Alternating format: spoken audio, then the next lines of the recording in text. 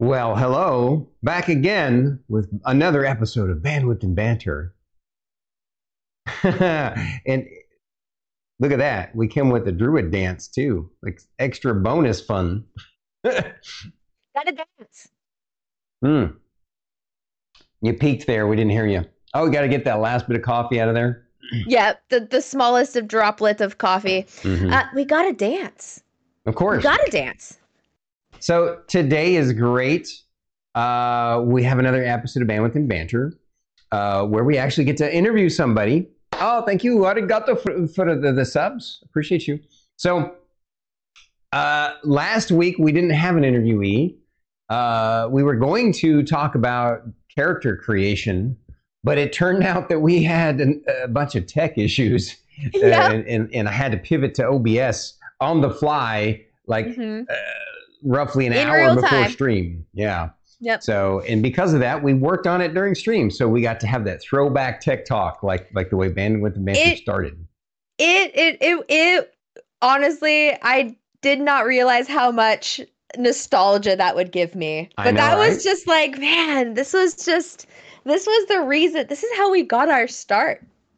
You know, to podcast. quote this little green-haired streamer I know, it was glorious. Speaking of glorious, we've got a glorious, badass Viking to show off today. So excited. We are super honored to have on the show a VTuber who we were lucky enough to find to raid into during one of our D&D streams, who is also a fellow D&D streamer. And my gosh, we've gotten to know him. He's such a warm, welcoming individual, just a bright, joyful person, entertaining, and has the coolest VTuber avatar, and is just great at D&D. And so I can't wait to find out more about him. The man of the hour, literally tonight. We're having on JotunRedwulf. JotunRedwulf. And here he is himself. Hello. What's going on, buddy? Hello, everyone. Hello. I love that. I love that, dude. I know she's saying, I love that so much. I can hear it I can hear it in my head in her voice. You hear it. Yeah, I love it so much. No, like so much. my standard intro. If you guys wouldn't mind me doing my standard intro, since I'm here in Stormkeep. Yes. I'm a guest at Stormkeep. Everybody, hello. Hello, everyone. It is I, your boy JotunRedwulf, and I am here with Druid IRL and Stormy D SSG on the amazing show Bandwidth and Banter. If you're not following them, please give them a follow because follows are free. Well said. And right back at you, like everybody, please. We do Bandwidth and Banter because we like to highlight amazing, talented, positive streamers like JotunRedwulf. We're going to be sharing all of his, his link to his channel and all kinds of stuff about him at the end of the interview today. So be sure to drop him all the support that you can. We like to keep people like him going on Twitch. So support him all you can. Much appreciated. Much appreciated. You bet. It's our honor, sir. Thank you. You ready to jump into dive into some questions that I think we'll have some fun with? That's fine. That's fine. I can do that. Would you mind if I got comfortable first? Get comfortable. All right. Let me take off my cloak. Nice. He faked us out with that. We did not know that was coming. I did. I'm much smaller. I'm much smaller in stature without it. I look so imposing. I love it. God. So yes, this was a nice intro. Well done, sir. Well done. Kick this off with a bang, there, Druid. So shooketh right now. I'm just. Anyways, JotunRedwulf. Yes. Or Joe, as everybody in your chat apparently likes to call you. Please share a boring fact about yourself. A boring fact about myself? I'm a VTuber. No, that's not boring. That's cool. No. A boring fact about myself. Wow, I never think of like what boring thing, like Just mundane, boring things. I am the living embodiment of a 7-day Monday week. That is me. No, boring fact about myself. I am not. Oh, I can't even think of one. I can't think of one. That's okay. That's okay. If it comes maybe I'm not as boring as I think I am. If it comes to you during the interview, feel free to throw it out there at any time. I'll just blurt it out and throw everybody off. Perfect.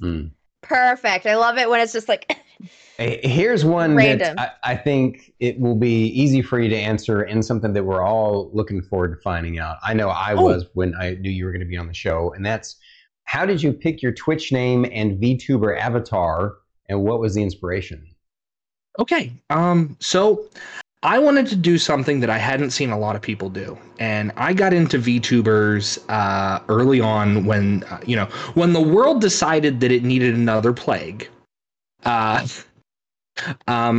got into the habit of, being from home and working from home and things like that. And I stumbled upon like Hololive and Niji Sanji, the big VTuber companies, and I started watching their talents. I'm like, man, this is really cool. And I'd always wanted to stream.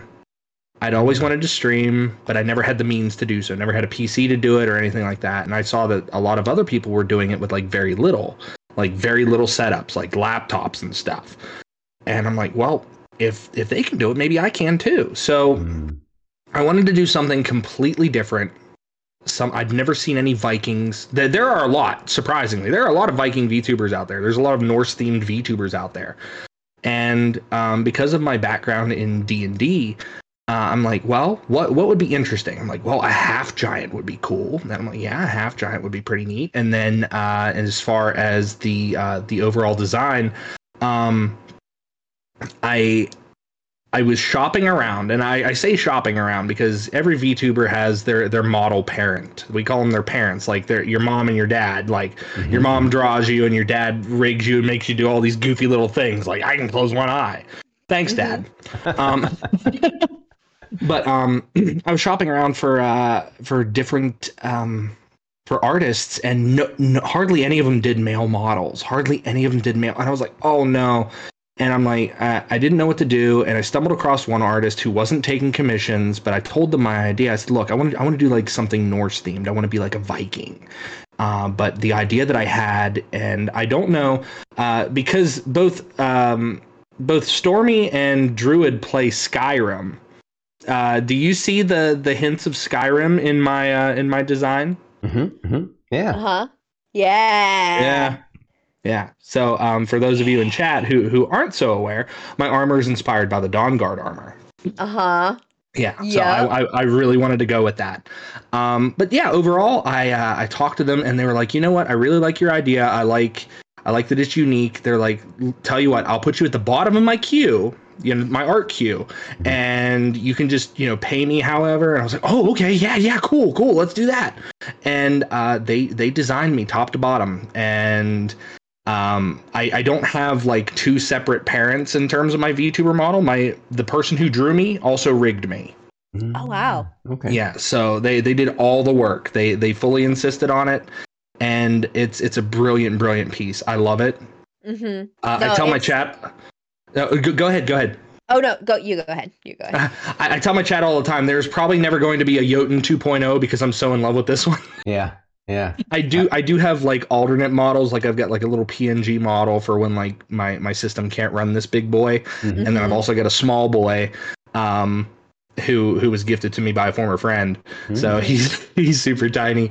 But yeah, I've got a few of those, and I may have like completely skirted around the entire initial question, but like the D&D inspiration is like, I wanted to do half giant, but everyone does frost giants if they do a half giant and you're a Viking. It's like, oh yeah.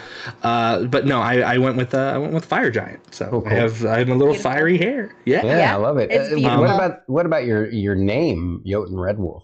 Oh yeah. So Jotun, in my lore, my father's a human. My mother is a giant.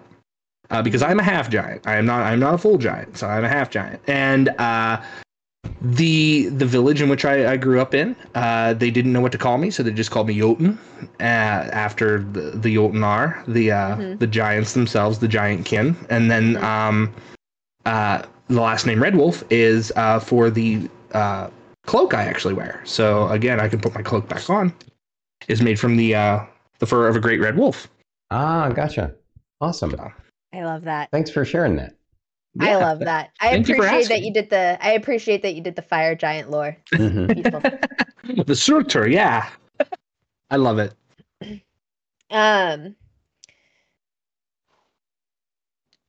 What D&D class do you consider yourself to be in real life? In real life, I am a simple farmer. I have been one my entire life. Unironically. So, okay, the boring fact about me, here it is. I used to raise beef cattle. Okay. You really are just a sweet country boy. I am. I have such a soft spot for sweet country boys. Oh, this is why I knew you would. Anyways. No, I'm fangirling now. No, it's okay. No, I used to raise beef cattle. No, if I were to be a class in real life, I have.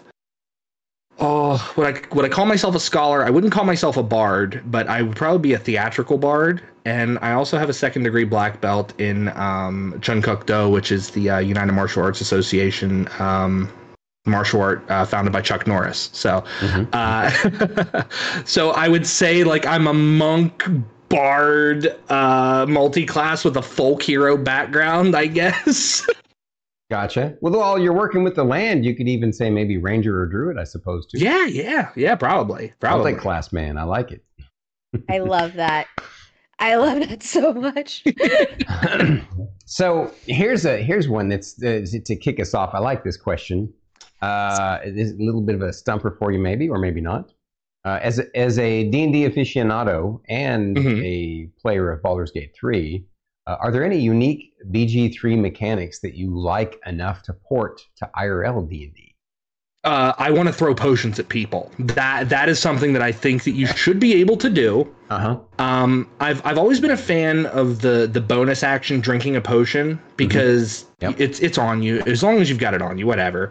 But I like that you can throw things at companions and then heal them from a distance because your cleric might not have the range on a spell to get to them, or your bard or whoever. So no, that would be one that I would port over. I would also probably port over the environmental effects. Like if there's water on the ground, using like electrical spells and things like that. Those are two that really stood out to me when I started playing Baldur's Gate.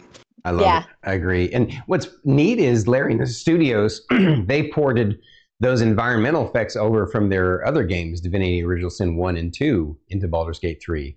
And it's brilliant that that they've done that, because like you said, it's inspired DMs to be like, I can make encounters a little more environmentally tactical. I like this idea. So yeah. I love it. Do you prefer to DM or play? Like be a player? I am a forever DM, and I'm a forever DM by choice. I know that a lot of people who play D&D or who have run D&D, they're like, I really wish I could play. I wish I could play. I want to say that I get bored with the characters that I play. It's not that I lose complete interest in the character, but it's like I have so many ideas in my head. I wanna play those ideas, and the best way for me to introduce an interesting character is to do it at my tabletop. Yeah. It's like you run into an interesting character, not that NPC that's cooler than everybody else. I've got the +5 greatsword of giant cleaving and things like you don't have that guy run up on the party and just be like, all right, yeah, that guy was kind of weird, huh? Let's never talk to him again. But no, I'm a forever DM by choice. I have played in games and I've enjoyed playing in games. But if the game, I don't want to say if the game goes too long that I would lose interest. It's just sometimes I play something and find out that it doesn't quite fit the world or what the DM had in mind. So it's like, hey, can I make a character that kind of fits a little bit more, which is important for those of you who don't know. Have a session 0 with your games, so that way you can get everybody together and you can hash out those details and never have to worry about that kind of stuff. Yeah. Mid game. Yep. Never worry about it mid game. Agreed. Great answer, sir. I like it. Yeah. So on that note, as a fellow DM, have you ever created a unique magical item and or monster for a D&D campaign? Please tell us about. So one of my unique items, it is actually not a super magical item, but it is a drink. It is a drink that I import into all of my worlds. It is a drink called Pigment. And this drink, it takes on the appearance of the container in which it's poured into, and it also adds a little bit of flavor. So if it's poured into like a wooden mug, it might have more of an earthy taste. If it's poured into like a glass chalice, it might taste more crisp or something like that. And it always changes based upon the container that it's put into. But I put it in every single bar in my world. Like in a major city, that's one of the ones that I put in there. Interesting. I love it. Go on. I love that. And what was the other part of the question? A monster. Or a monster for any unique monsters. No unique monsters. I like to use a lot of the same thoroughfare that that most DMs have probably used. You know, I use less dragons than I would in my dungeons, but one monster that I really like, I've always liked the Umber Hulk. Mm-hmm. And me too. Yeah, they're like a big beetle creature that can confuse you upon looking at you, and they're massive, and I love them. Yep, I agree. That's a good one. Is that why I'm just constantly? Am I just always looking at one? Is that why I'm just constantly confused all the time? One has been stationed in Druid's room. Yep. She's just not doing it yet. It's also invisible, so I just happen to lock eyes with it every once in a while, and I'm just confused. Yeah, she's haunted by the ghost of an Umber Hulk. That's what. That makes perfect sense. Makes perfect sense. I thought I saw something moving behind her, but I didn't want to say anything. Thought it was the staple of the stream. Now she's gonna have nightmares and not be able to sleep tonight. Oh, guess what? I don't dream. Yeah. Or I don't remember my dreams. So there we go. I'm fine. I don't have to worry about nightmares.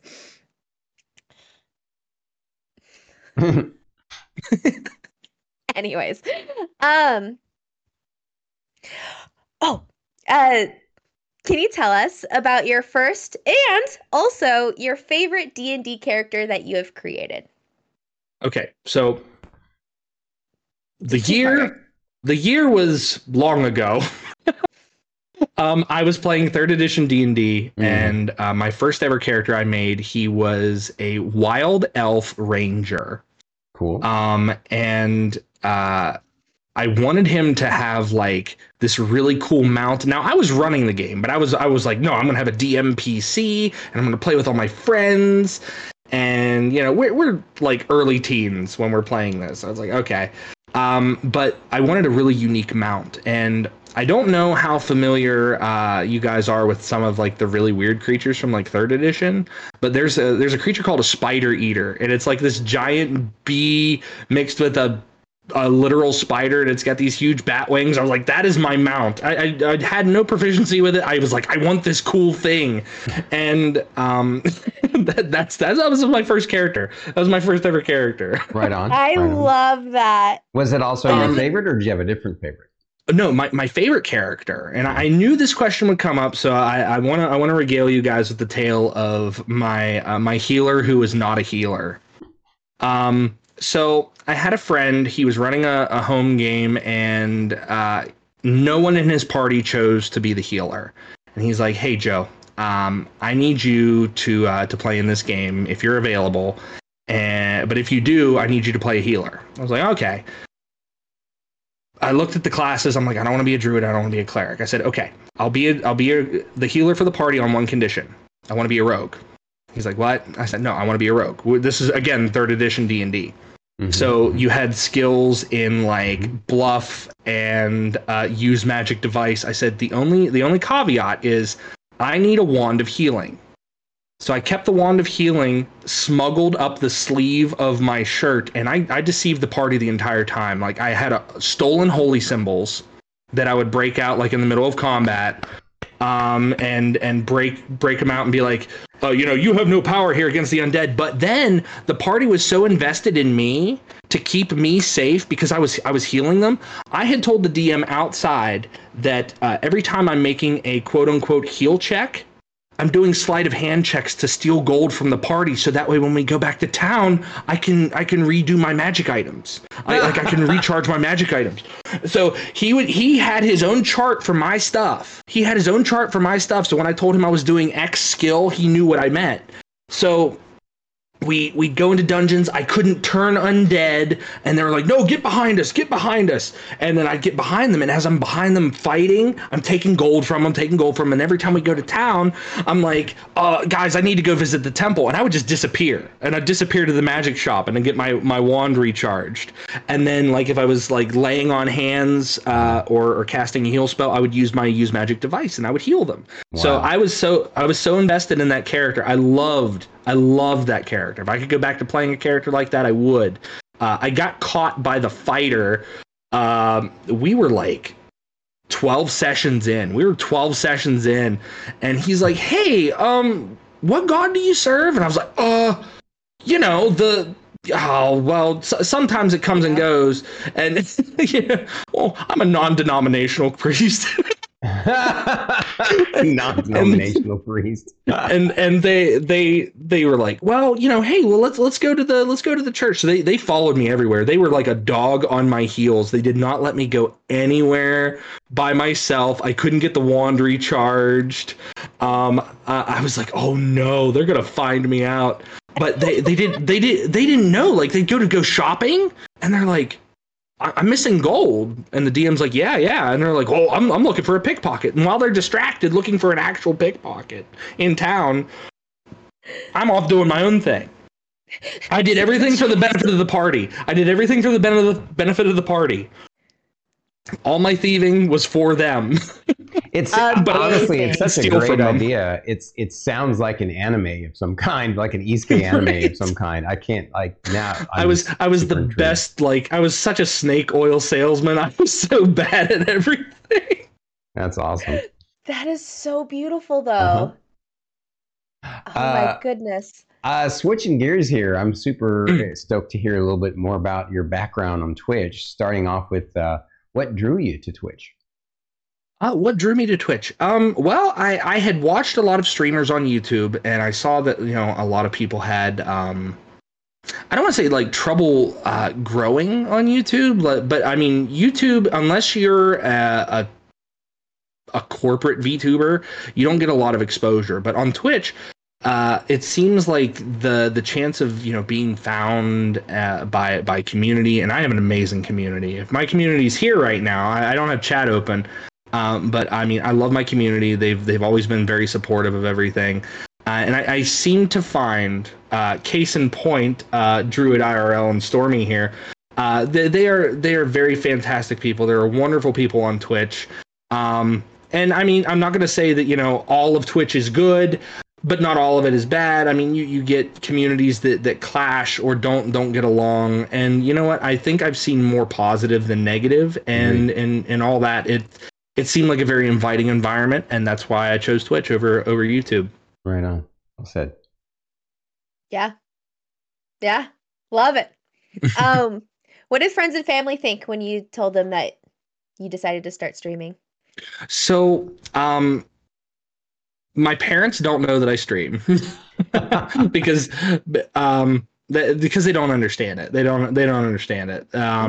They're older. My friends, I have very few IRL friends that know that I stream. I like to keep a lot of that rather private, with the exception of a few very close friends.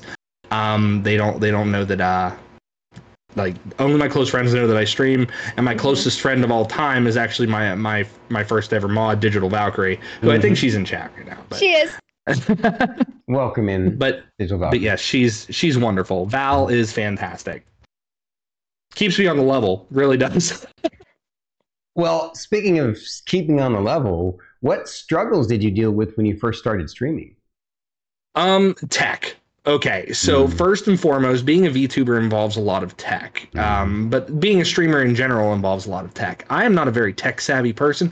As indicated, I am myself a hayseed. Okay, so I don't reckon that I know much about these machines and all their gears are turning and stuff. But no, seriously, like. I faced a lot of tech issues because I didn't have like the best equipment to start. The PC which I started on, which that PC is now since dead as of October 30th. May it rest in peace. But it served me well. It was gifted to me. I paid nothing for it. It was gifted to me by a former supervisor of mine. He's like, "Hey, do you want a PC?" I was like, "Heck yes, I do." I'm like, "Heck yes, I do." He's like, "It's a gaming PC." I was like, "Oh, fantastic! That's even better." So he gave me that, and I had all the stuff that I needed to get my VTuber ready. VTube Studio, OBS, and in the time before I got the PC, I was self-teaching myself OBS and VTube Studio through my laptop, which this laptop is very ancient too. I was like, nothing I have is going to run anything. They're both potatoes. There's no way that they're gonna be able to run anything more than maybe Minesweeper. But But no, the main struggles I faced was like I don't use social media a lot, and as a VTuber, like a lot of people do, they're promoting through Twitch or X or whatever people call it nowadays. But like it was mainly getting myself out there, and then finding the motivation to stream, finding out when I could stream. I was working a full-time job and coming home, and it's like, well, I need to stream, and trying to meet the affiliateship requirements and things like that, so you can earn like the extra revenue. I don't want to say I do this for money, but I mean it's a fun thing that I like to do, and the money is secondary at that point. Yeah. It's just amazing. It's amazing that I get to be a goofy anime boy on the internet, and people watch that and they enjoy that. So it is awesome. It is wonderful. Yeah. What tips can you share to future streamers or baby streamers? Future streamers or baby streamers. You don't need fancy equipment or fancy models to do what you need to do. There are plenty of free, like if you want to do VTubing, if you don't feel comfortable putting your face out there are free programs. There's a program called VideoTube Mini, where if you've just got like a PNG, then you can use that, and it reacts just as well. OBS and Streamlabs, they do offer tutorials online. All that stuff is so real easy to follow along. Listen, if I can do it, I'm going to tell you. If I could lean in closer to things, if I could tell you, if I can do it, anyone can do it. Seriously, it's not as hard as everyone makes it out to be. But the best advice I can give anyone, whether you want to do VTubing or actual streaming, is to just do it. I know that's very like, oh well, I have anxiety. You're never gonna know if you're gonna like it until you try it. Yeah. Yes. Well said, sir. Well said. And that segues perfectly into our next question, which is, what do you enjoy most about streaming? Can I say everything? No. Yeah, no, you can. No, I like the friends that I've made. I like the people that I've met from VTubing. I've met a lot of friends. I've lost a lot of friends. I've gone through like the standard ups and downs that anyone goes to, but I have a lot of very supportive members in my community. I've met some really cool people, and I never used to watch like a lot of streamers like live streaming. I used to watch let's plays on YouTube of like Markiplier and Jacksepticeye and stuff like that. Like I would watch those and be entertained by those and never watched anything live. But since becoming a streamer and like raiding into people and meeting new communities and sharing my community with those people and having other people share their communities with me, like it's been this experience. I don't know if there's a word for it. There's probably a word for it, but I can't think of it right now because I have a very, very small Viking brain. But the word I guess I'm looking for is one that is I find a lot of joy in streaming. I find a lot of it is my my way to like vent. If I've had a really hard day, I know that I can sit down, pull up this handsome lad, and just, you know, hang out with people. You know, I can play a game, have a good time.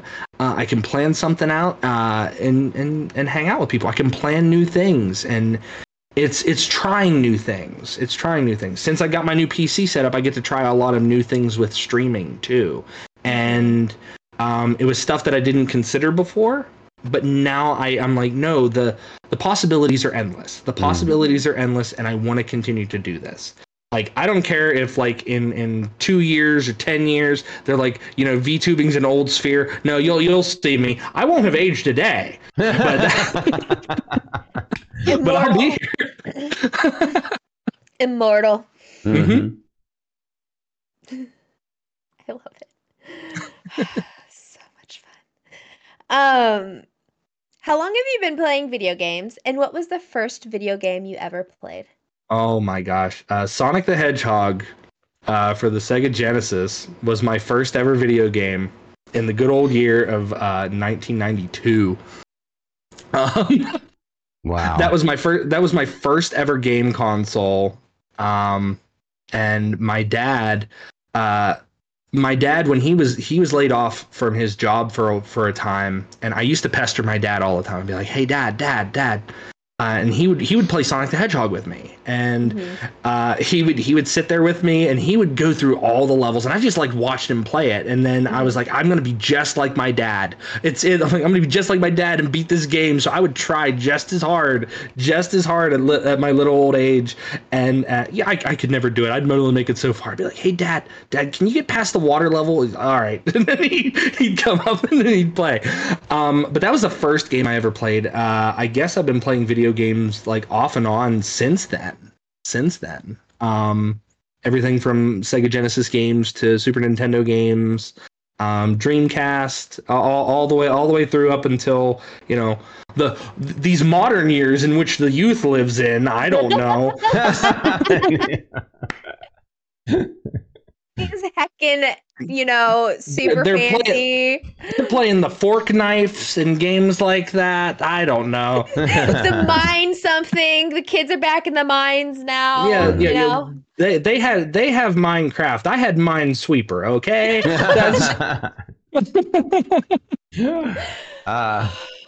Well, on that note, then, since we know you don't want to play any more Minesweeper.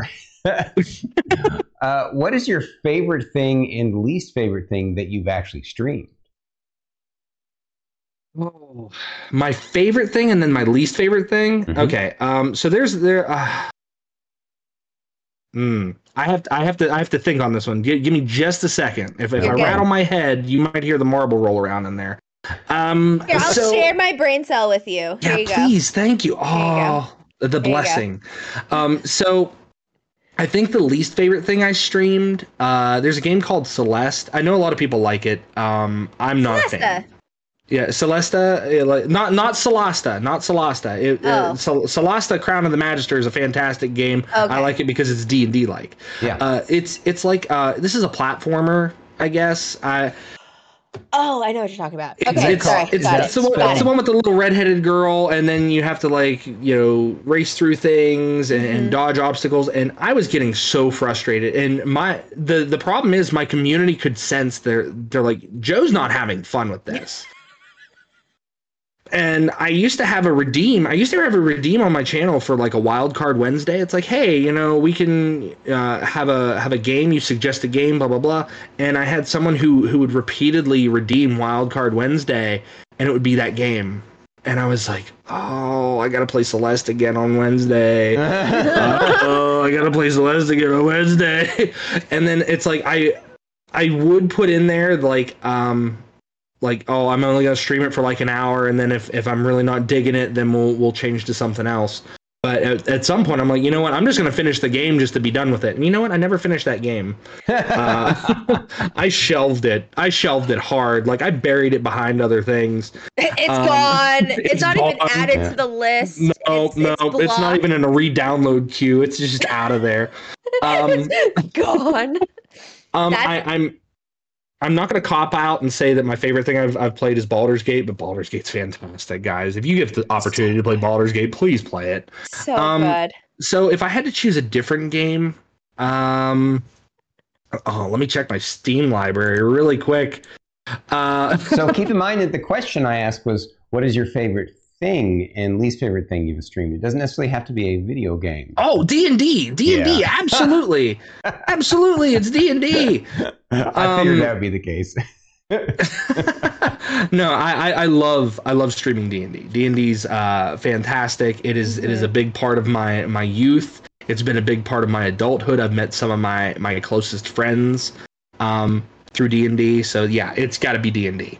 Yeah. Well said. I agree. Hands down. I wasn't trying to lead you, but I figured. No, I that. Please lead me, please. Felt that. What other TTRPGs are your favorites? And what is your favorite CRPG? It's a compound question. So I've run everything from Vampire the Masquerade to Mutants and Masterminds to Pathfinder, 3rd edition D&D. I've run GURPS. I've run Traveler. I have a very extensive library of tabletop RPGs that I've run. Gamma World? Say one more time. Have you ever done Gamma World? I have done Gamma World. Yeah, nice.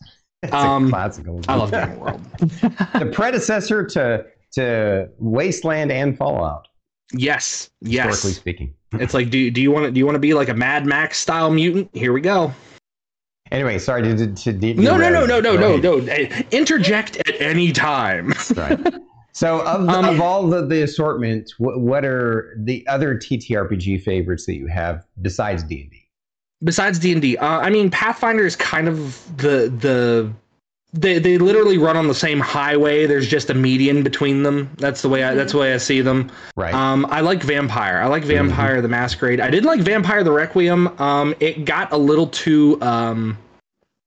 Can I say the term edgelord, or is that not like is that not a term? You can say that. Sure. Okay. You can say that. No, but like I played in a Vampire the Requiem game where things got super edgy, super quick, and I'm like, I'm gonna dip out of this. That's no. It got weird. Guy. Listen, if you want like Bram Stoker vampires, don't play Requiem. If you want like Lestat style vampires, then absolutely go ahead and play Requiem.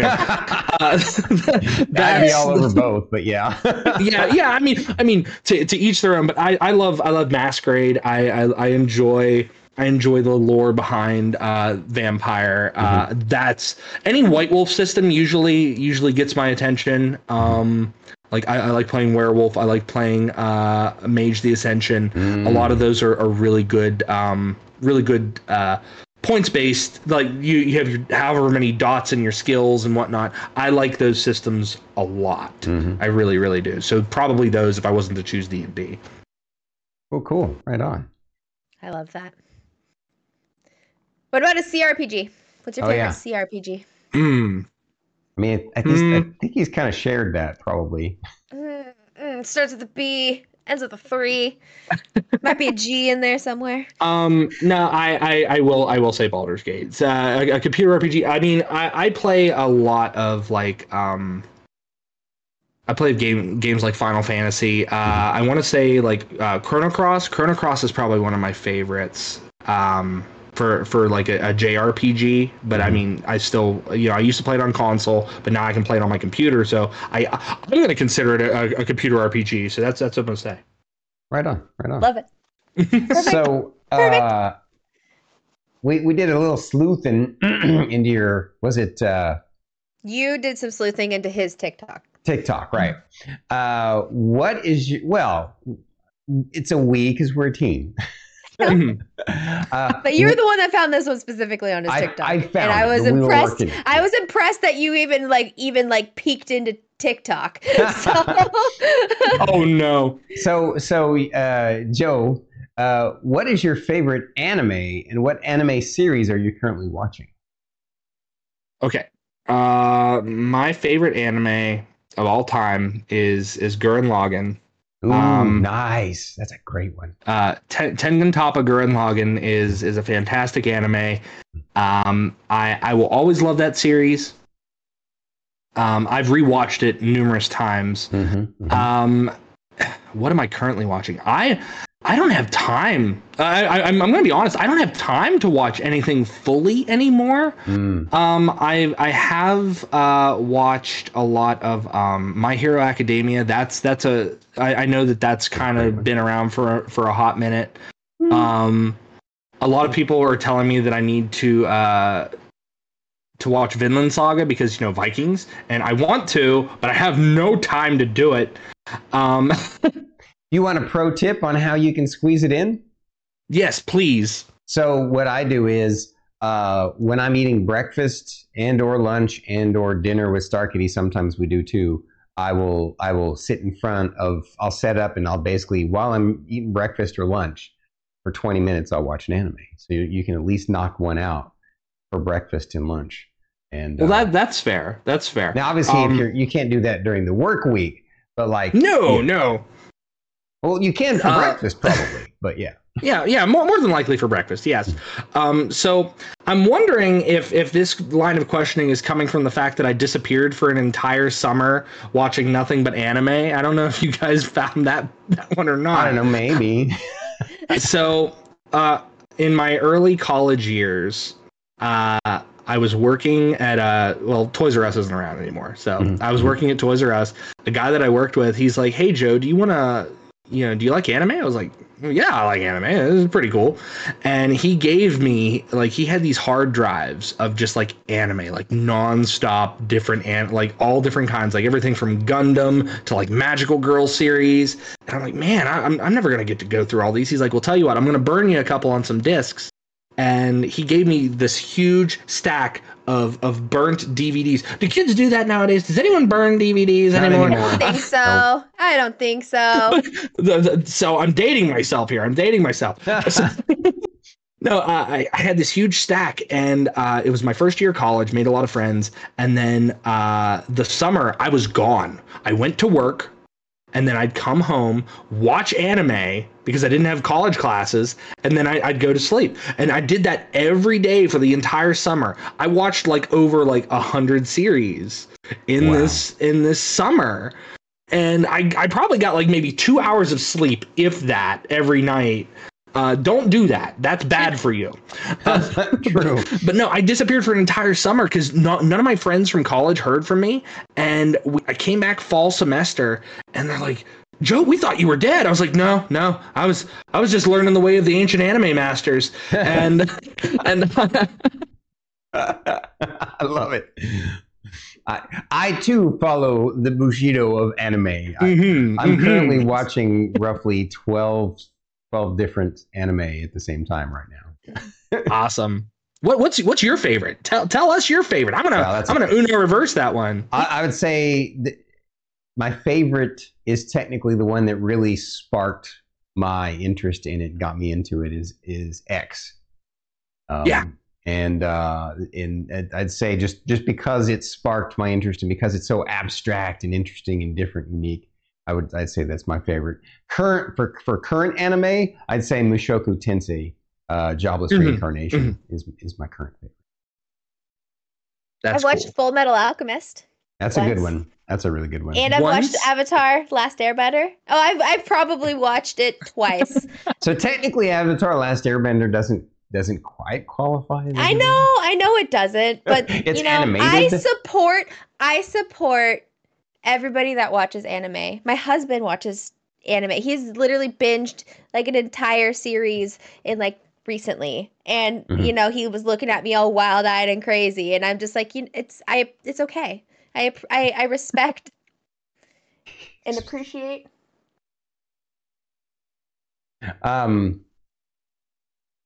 So, you get this next question. I'm jealous of this one, Druid.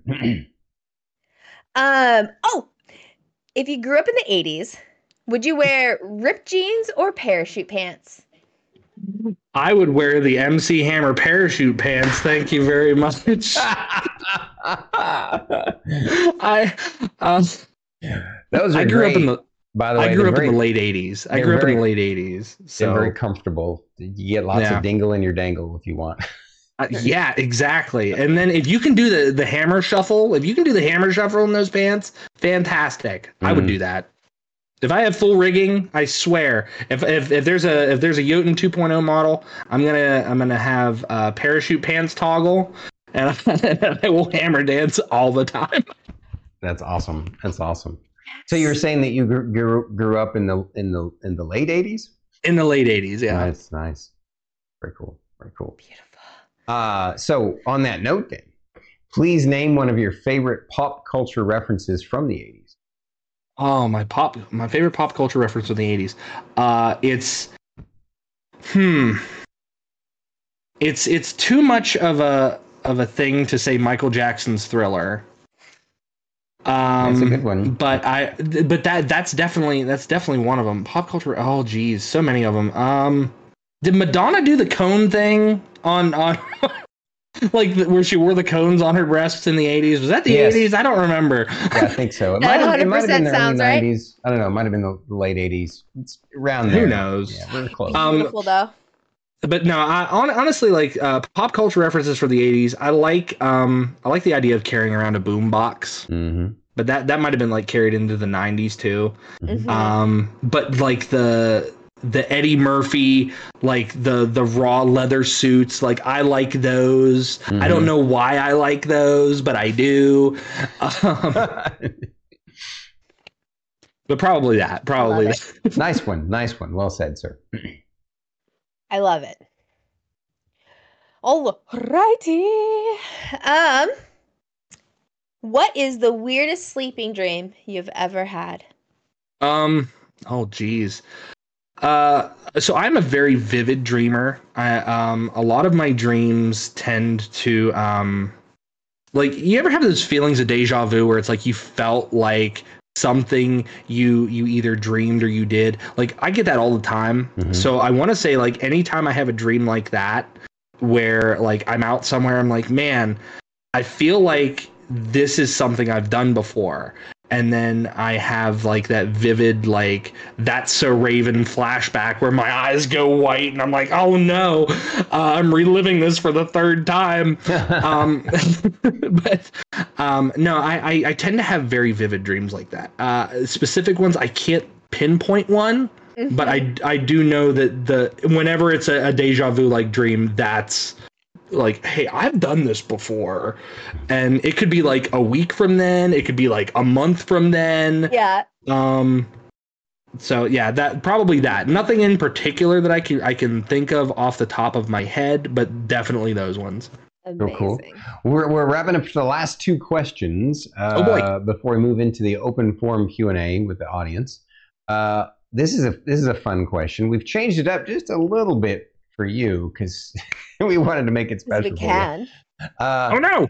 If you could be any fictional character, which one would you choose and why?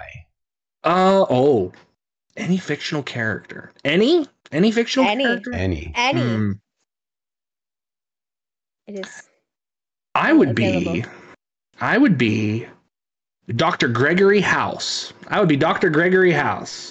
I would. Interesting. I know it's like completely out of left. I want to be smarter, okay, but I want to be snarky and get away with it. That's what I want. I totally would not have guessed that for a million. That is amazing. Well, what would your guess have been? I'm kind of curious. No, I never try to make those guesses, right? Yeah, that's true.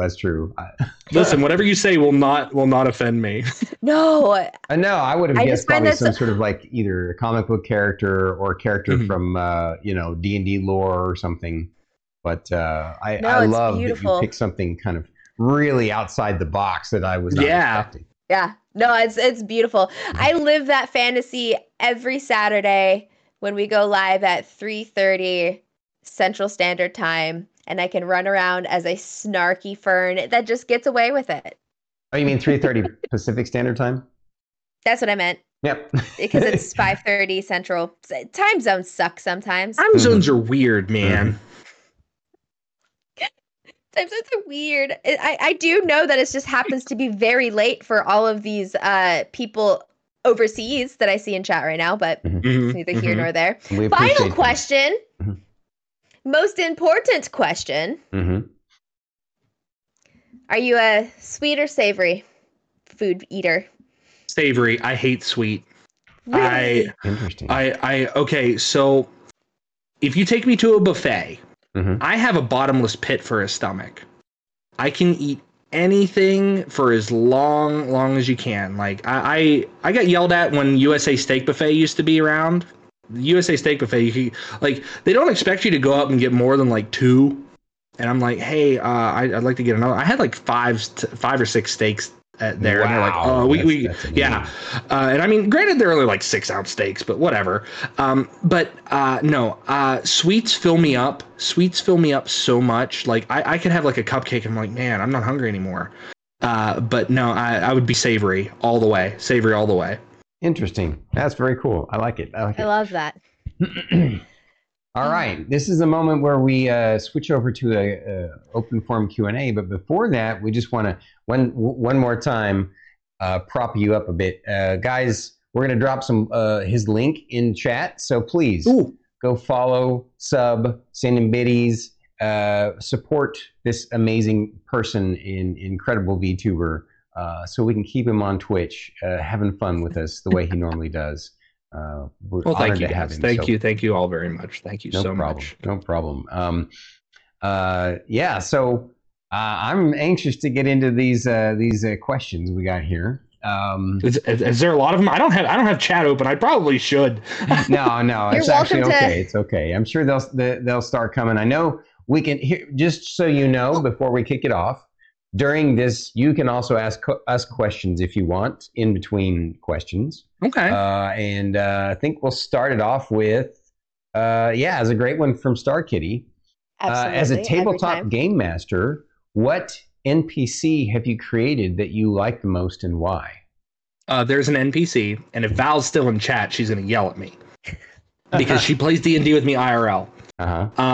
So there's an NPC that I've included in my world. His name is Connor, and he's a junk salesman. He has a wagon, and he has a bunch of junk in it. And he has some weird things in his cart, and sometimes his cart just kind of like drops things off, like if a player is asking like, hey, I'm looking for this, and Connor's like, oh, I don't know. So he rummages around through the junk, and then he just like randomly finds an item that's close to it, or it might just like plop down. Val is under the impression that Connor is a fae.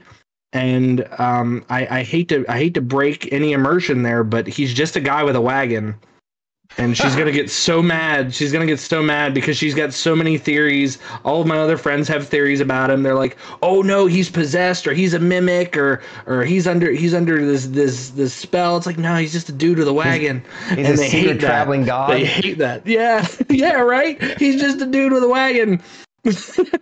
But he's my favorite NPC. He's a little skittish sometimes. He's not quite sure what he has, but he can't leave his wagon. He cannot leave the wagon for any reason whatsoever. They've tried to like pull him away from the wagon, and the wagon finds a way to like keep him there. Interesting. Ooh, I love it. So I have Connor. He pops up from time to time. That's fantastic. I gotta check chat. Is Val in chat? There she Val's is. like, no, how dare I object? That's why he's cursed. Yeah. He's not cursed. He's just a dude with a wagon, Val. I have a question for you that hasn't come up in chat, but it came to mind. So earlier you indicated that you started D&D with 3rd edition, right? Mm-hmm. Yes.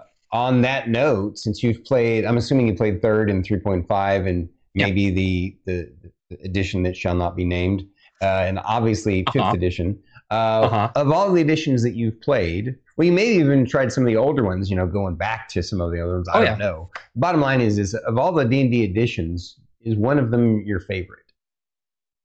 I will always have a soft spot for the edition I started with, third edition. I will always have a soft spot. For me, it would be. I'm more used to playing fifth now.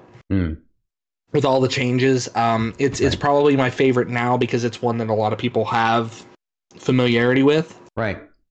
Again, and there's a lot of things to play to that. The popularity of it, you've got Critical Role and things like that. A lot of that has really jump started the tabletop community to be more in the forefront of people's lives. That was what I was trying to say. Yeah, for sure. Because words are hard. Words difficult. But no, I would say that I will always have a soft spot for third edition. I have ventured back to play second edition. I also had the privilege to play the original first edition module, Expedition to Castle Blackmore. I really like that one.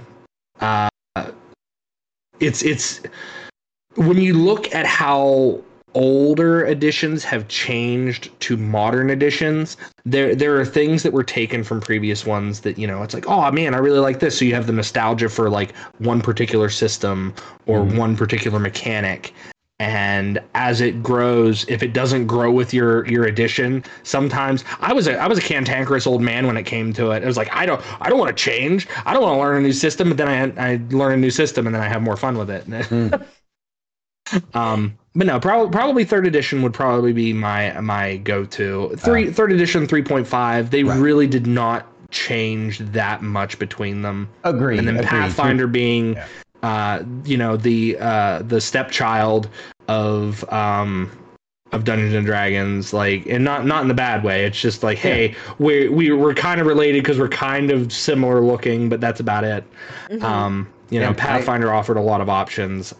Friends of mine called it D&D 3.75, and even though hey, it's not owned by Wizards, but whatever. Yeah, I agree with you too. Like I've played ever since the BX, which is the original basic expert set from the 77. Although I started in 81, but I would say 3.5, third edition 3.5 are my favorite too, just because there's this kind of granularity of things, and the scaling is just it has this nice smooth curve. But I love fifth edition, and I love the accessibility of it, and they really did a good job at improving it. And oh yeah, and I know that when it first came out, it got a lot of flack because people were like, oh no, what if it's like fourth? And I mean, D&D hot take, I don't think that everything from fourth was bad, but they shouldn't have tried to make it an MMO on paper. Agreed. That's where they really failed, I think. I'm not a game person. Right. I'm not like a game designer by any means, but I think that a lot of mechanics that they had so much potential, but the fact that every class could do everything that every other class could do, you didn't need a healer because you had a warlord who could, give you a healing surge in the middle of combat. Yep. And things like every class could do something every other class could do. You had a damage ability, you had a healing ability, you had like an AoE ability. And it was like there was no uniqueness. There was no ability to really stand out, different. Yeah, to really stand out. Yes. So that's where I think that edition truly failed. There were some other things too. Magic items are too expensive. I'm not paying $1 million gold for something. I will never see $1 million gold in any of my character playthroughs or anything like that. Right. But no, like I get it. Like third edition's fantastic. Fifth edition does so well. It's also very easy for new players to pick up. Yeah. Agreed. They offer the basic rules online for free. You can get those for free. And nothing's better than that. I ran a fifth edition game at our local comic book store. and it was a very open world, like a West Marches style game. I welcomed players all the time. We always had new rotating players. We had upwards of 50 rotating players at any given time. I was running this game like nightly at the comic book store, and we had so many new people that would come in. We had parents come up with their kids. They're like, "Hey, can we sit and watch?" Absolutely. And I would step away from the table while my players were doing stuff and like explain the game. And they're like, "Hey, what can I do to get started?" And I'm like, "Look, I don't get any kickbacks from this. I don't get paid by Wizards. But here's all you need. Go to this website. You can get some free resources. But really, if all you want to start with a player's handbook and some dice, that's all you need. Yep. And a lot of times you don't even need the player's handbook. Yep. So we introduced a lot of people to D&D at that comic book store. We stopped going shortly after the World's Plague. Understandable. Yep. And we hadn't been back, and I do get calls from them. They're like, "Hey, are you going to come back and run D&D?" I'm like, I wish I could, but I have other things that I do now. I've moved on now. I have moved on. I've moved on. This next question is yours, Druid. Star Kitty asks, if you could invent a holiday, IRL, and or in your game worlds, what would it be and what would you call it? It would be Steak Day, and it would be a day where everyone can get steaks. You're just supposed to eat steaks for breakfast, lunch, and dinner. Apparently, my man JotunRedwulf likes steak. I think. I do. Listen, I was born and raised on a farm. We had beef cattle, and we had some of the it will be the finest beef I've ever eaten in my life. Like I can go somewhere and eat a good steak somewhere, but having worked with those animals, like you taste the work that you put into them. I know it's really weird to say. It's really weird to say. Makes sense. But like, you know, when you work with the animals and stuff, like I've had some of the best steaks growing up, and I'm like, I'm a meat and potatoes kind of guy. Like you put some red meat and some potatoes down on my plate, and I will make that stuff disappear. So yeah, it would be like a steak day where you just get like a big either like a T-bone or a tomahawk ribeye, just something huge, and you just slap it on the plate. A steak with a side of steak. Next, Star Kitty. Go ahead. No, you go ahead. I was going to talk about meat. No, it's okay. It's because all of the questions are about meat, so that's perfect. Good. So, Star Kitty asks, what's the best way to eat steak in your opinion? The best way to eat steak, depending on the cut. It depends on the cut of the steak. It depends on what part of the cow you're getting it from. So that's a tough question because it truly depends. I could go through like the JotunRedwulf recipe book of how to prepare your meats, abridged edition. I guess like I like to season mine with salt and pepper. I like to use butter for basting, depending on what kind of steak it is. If you're not grilling it on the grill, the perfect temperature again depends on the steak. But I am anywhere from a medium rare to a medium kind of guy because I still like the tenderness to it. And again, it depends on the cut. Cuts that still have bone in them, like a bone-in ribeye or a T-bone steak.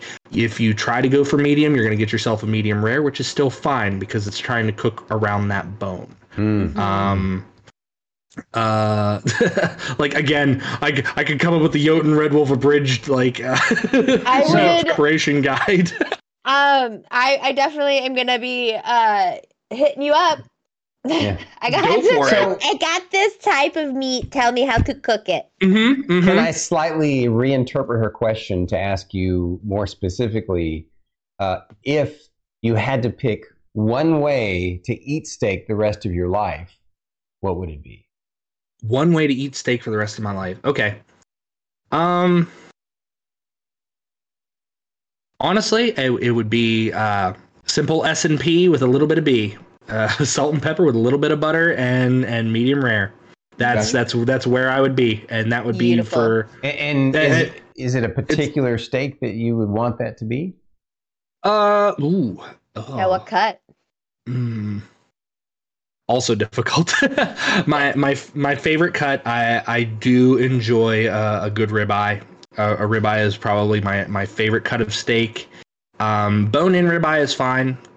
But if I were to choose one steak to eat for the rest of my life, is that what we're saying? Yeah. For the rest of my life? Yeah. Well, if it's gonna fill that empty void of mine, I'm gonna have to go with a porterhouse. We're gonna go with a porter. Nice.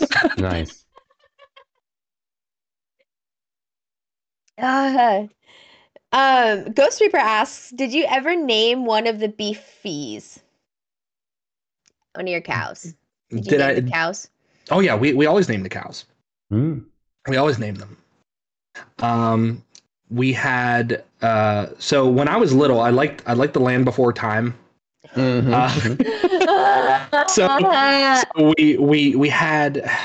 we had cows that were named like Littlefoot and Spike and Petrie. I had a cow named Petrie. This is more boring bull facts from JotunRedwulf. No, we're loving that. I'm loving this. Now I'm hungry for steak. Maybe. Yeah, right. But no, I named a lot of our young calves after Land Before Time characters.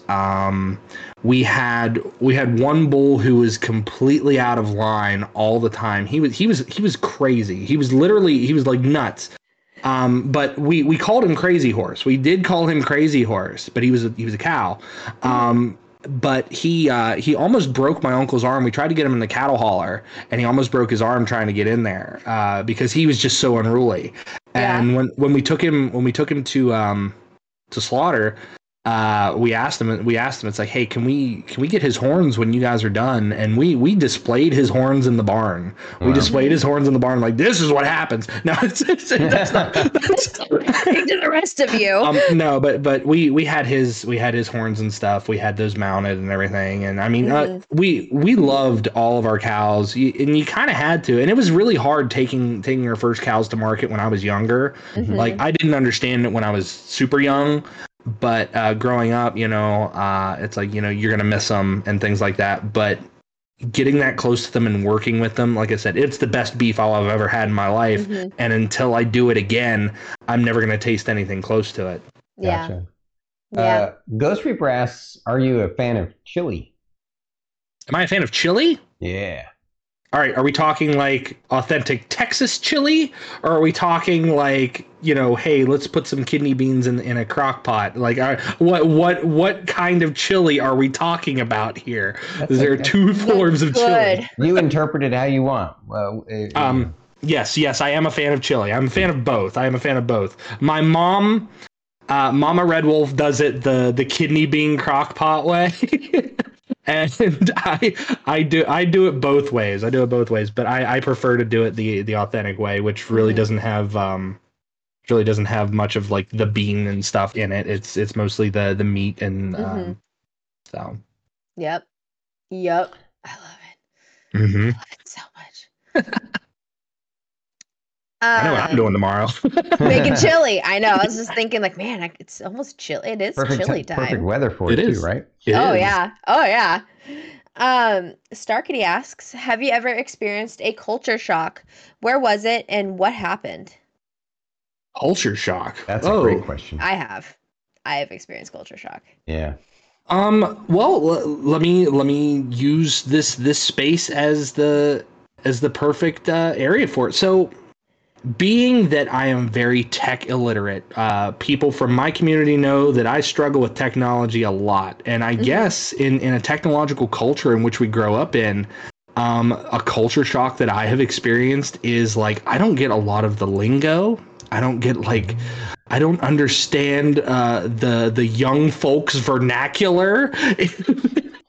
I know I'm like really like they're, and it's like, how does he turn his computer on? Well, here's the fun fact. I don't turn it off, because if I do, I'll forget how to turn it off.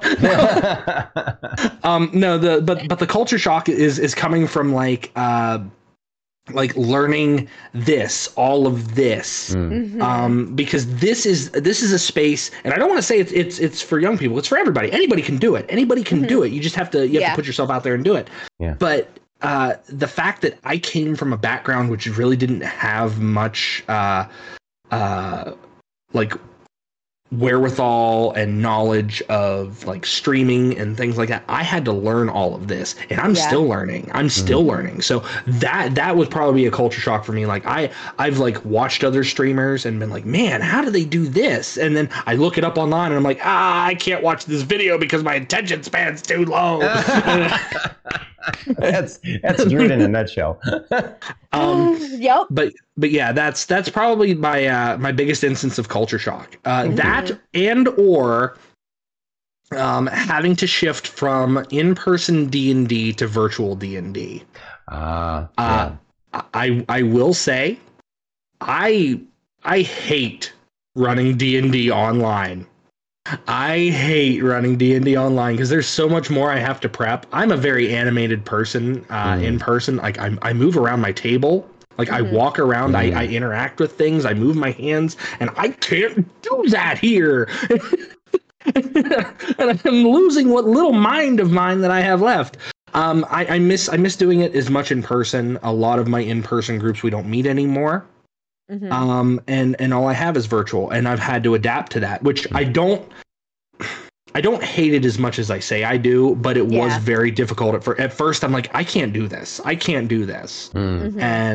And here I am doing it. Yeah. And you're great at it. So we're glad that you Thank you. Yeah. So I like this question enough that I want to, have Druid and I answer this too. Druid, you said that you had a big culture shock. What was your biggest culture shock? When I moved from Washington State to California, I was living in this little town, and and I went from a little town in Washington State to a town in California. And it was one of those things where, people were like, I can tell you weren't born and raised here in California because you're too nice. Like my level of like kindness and just basic decency to the human beings around me was just like, you're too nice. That's weird. What are you doing? Like, what is like, why are you smiling at me? And I'm just like, bitch, I'm just trying to like make life work, man. I'm just trying to like get through it. Like there's zero ulterior motive here. Like I'm just making eye contact and smiling because I like to smile. Around. Yeah, like everyone's got resting bitch face and you've got resting glee face. Like it's just that's true. I love it. That describes us to a T. So that was weird. That was so weird to me. Yeah. Because that never happened. Like I was never told that up here in Washington State. Everybody smiles and acknowledges each other and just carries on with their day. No big deal, right? I will express one of my husband's big culture shocks moving to Washington State, being a born and raised California boy, was conversations about the weather are a legitimate conversation. Yeah. It's not just, oh yeah, it's nice out today, because that's what it is every day in California. No, in Washington, it's it's like 32 degrees, it's sunny out, and it rained like 5 minutes ago, but now it's sunny, and I forgot my jacket. For him, he's like, it's a legitimate conversation people take very seriously here, and that's weird. Yeah. Everyone's a meteorologist. Yeah. And nobody trusts the weatherman. Right.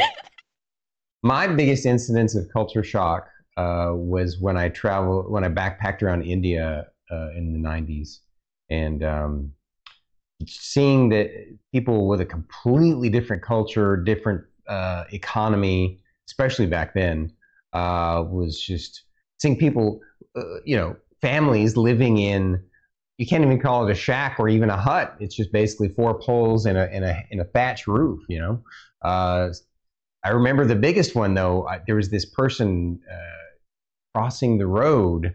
I was on a bus going from, one location to another. I don't remember. It was one of my adventures. But there was this person crossing the road while we waited at the light. And they were walking on all fours, but their legs had the way they were born, their legs they bent backwards. like a dog's. And it seemed the way this person was walking was natural. And that just shocked me, because it's like, you don't see that kind of stuff very often in the States, because of the better healthcare and stuff like that, and better education for mothers and things like that, and it rocked my world. It really did. All the things that I got. That's just a couple of examples of the hundreds that I experienced. But I recommend everybody, if they ever get a chance, do a little bit of traveling outside of the country. It will open up your mind and change the world for you. So. Yeah. Awesome. Yeah. A couple more questions. We'll get 2 more Star Kitties questions, and then we want to hear a question from you for us. Okay. If you have any. Yeah. If not, that's cool too. I have many, but I will only ask a few. Okay. All right. Sounds good. Star Kitty asks, who is your favorite HoloLive talent and why? Oh my goodness. So I was introduced to HoloLive through clips, obviously, through clips online, on YouTube. And I want to say my favorite HoloLive talent now has to be Sarah's Fauna. I really enjoy her content. A lot of the like the HoloLive English talents, like Gura. I watch Gura, even though she hasn't streamed for a while. But my introduction to VTubing was through Korone, the Korone Inugami, the dog VTuber from HoloLive JP. She had done she was doing an English only stream. She was learning English herself. She did like Super Mario, and it was really entertaining. It was really entertaining watching her like trying to come up with the words that she knew to describe things that she was doing like in Mario. And her whole thing was, if she spoke any Japanese at all during the course of that stream, she had to end the stream. But that was my introduction to VTubers through HoloLive. So I want to say Korone was one of my firsts and my current favorites. I like a lot of the EN HoloLive talents, a lot of the JP, the Japanese, and then the Indonesian talents. Like I watch all of them in some capacity. So having like one that I tune into like regularly, it would have to be Fauna. It would have to be Fauna right now. Nice. Oh, cool. Star Kitty asks, do you create homebrew worlds? If so, share your favorite. Okay, so the only published campaign setting that I stuck with for the longest time was Eberron, and everything else I did was homebrew. Nice. If for those of you who tune into a JotunRedwulf stream, you'll find that I do a lot of TTRPG map making. I do map making on my channel. Nice. I used to do a lot of my maps by hand, cartography and things like that, and I would generate my own worlds. And I like the idea of coming up with a world. There was one world, and it probably is my favorite because we ran in it so long. There was I ran a Pathfinder game, and Val was in that one. My mod Val was in that one, and some of our other friends. And this game ran for 5 years, 5 real world years. We went from level 1 all the way to level 20, and they overthrew this guy who was going to take over the world. Come to find out that who we thought was one of the PC's fathers, the big bad guy, was one of the PC's fathers. But come to find out that there was this weird time paradox that went on, and the character was actually the PC's son, who was trying to change things. And they're like, oh, because the player had gaps in his memory. So that was probably one of my favorite worlds. It was just this big, massive world. If I had the maps, if I still had the maps, I made a lot of like in-game personal props for this. I had the world map. I had like handouts, like scrolls that I would give to my players. Everything was very physical. Everything was very interactive. And I guess one of my favorite things about that was the players oopsie daisied their way into this, and it wasn't what I had planned at all. The reason being is game one, they go and they fight some troglodytes and then they leave. Game two, they go to this town that's being controlled by a fae. And Val was playing a witch character, and she's like, "Well, I'm gonna cast a protective ward on this guy that was talking to them. He was a butcher." Mm-hmm. And I'm like, "Well, I'm just gonna throw him for a loop and see if they roll with it." She casts this ward on him, and it breaks the enchantment. And come to find out that he's this long lost prince who's been mind controlled to be this butcher in this town. And they're like, "Well, we got to put him back on the throne." And I'm looking at my notes like, well, that's not what I had planned, but yeah, let's go with that. Let's roll with it. And that was the 5 years following. That was the 5 years following. Nice. The best DMs know how to pivot and adapt to what their players want to do. I love it. Absolutely. So we're going to ask one last question from the audience and then hear a couple from you. Okay. Mr. Hildebrand asks, as a Swede, he wants to ask this: do you have any connection to Nordic culture, or are you just a fan? So my connection to Nordic culture is a very thin part of my bloodline, but yes, I do have some Swedish ancestry. It's a very, very small part. I am myself a large fan. Paganism is very strong in my household. Right. So Norse paganry is a thing that is in my home. Mm-hmm. We have runes of protection in home. We've got all sorts of things. So I love it. That's awesome. Awesome. I have a Freya statue right here. Mm-hmm. Yeah. Take a look, guys. I have a Freya statue. I actually technically have two of them, but I have one here. This one's That's awesome. I have a handmade one downstairs.